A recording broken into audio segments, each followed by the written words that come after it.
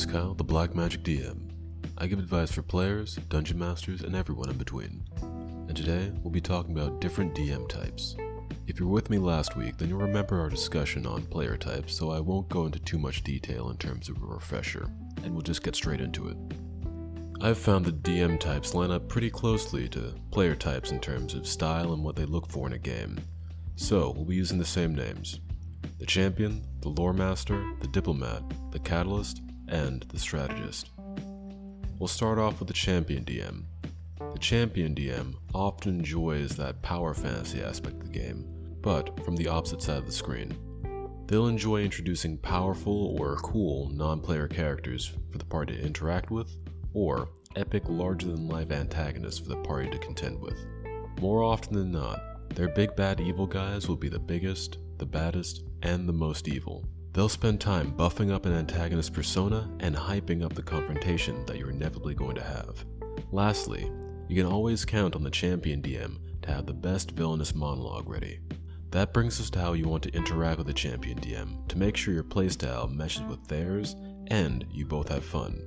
Remember, the DM has a different title and a different role than everyone else at the table, but they're still a player, and it's everyone's job to make sure all players are having fun.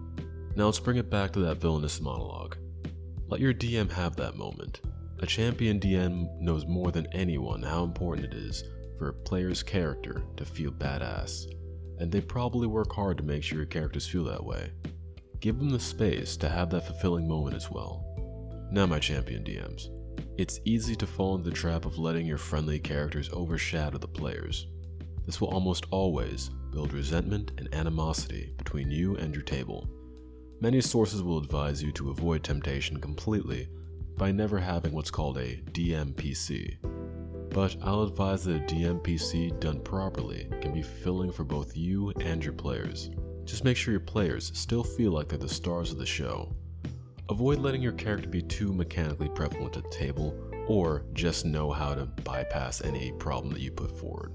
A successful DMPC will consist mostly of memorable personality and opportunities for the party to interact with the world during slower points in your session. The Lore Master DM is the most likely to advocate for playing with a pre-established setting, or doing extensive world building at or away from the table. They're the most identical to their player counterpart, and can be kept happy in the same ways, making them a great pairing at the table. Interact with the setting, and find little ways to surprise them with interest in the world. Likewise, the Lore Master DM must be aware of the same things as a Lore Master player. Everyone might not be as into the setting as you are, and that's alright. Everyone at the table will find their point of interest in the world at their own pace. The Diplomat DM is another archetype that meshes well with their player counterpart.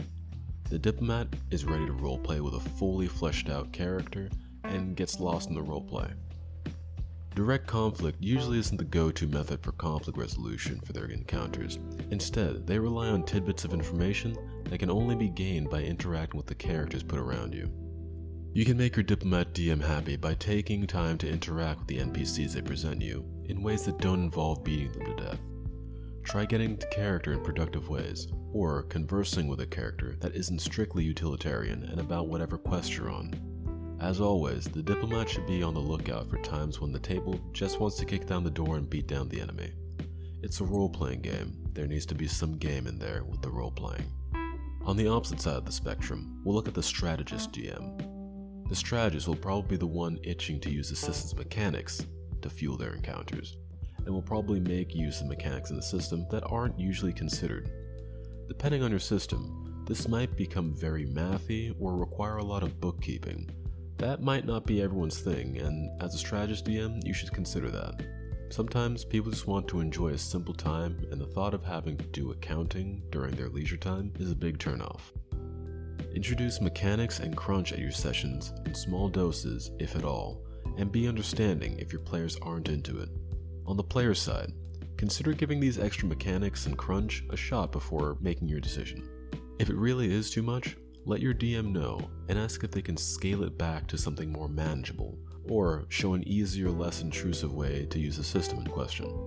Lastly, we'll touch on the Catalyst DM. The Catalyst DM is almost identical to their player counterpart, but typically with a little bit more patience. madcap adventures are all but guaranteed to occur.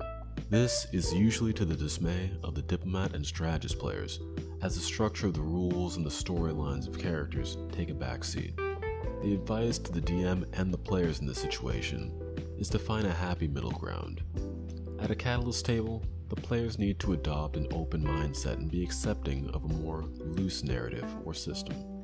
Conversely, the DM must make an effort to maintain some coherency and fidelity to the system and stories that their players have become invested in. That sounds like it should be everything for today. It was a bit on the short side because most of the core concepts were explored in the previous episode about player types. However, there are some points from the previous video that warrant repeating. DMs and players will often fit into more than one archetype, with one being at the fore. How someone enjoys the game as a player might not be how they enjoy it as a DM. And lastly, enjoying the game in different ways is absolutely fine, so long as we treat everyone at our table with tolerance and respect. To all of our listeners at home, if you have any subjects you want discussed on the show, you can send a message to our Twitter page at blackmagicdm1, or you can email us at blackmagicdungeonmaster@gmail.com. Be sure to look out for new episodes every Tuesday on popular podcasting websites like Anchor and Spotify. And until then, thank you for listening.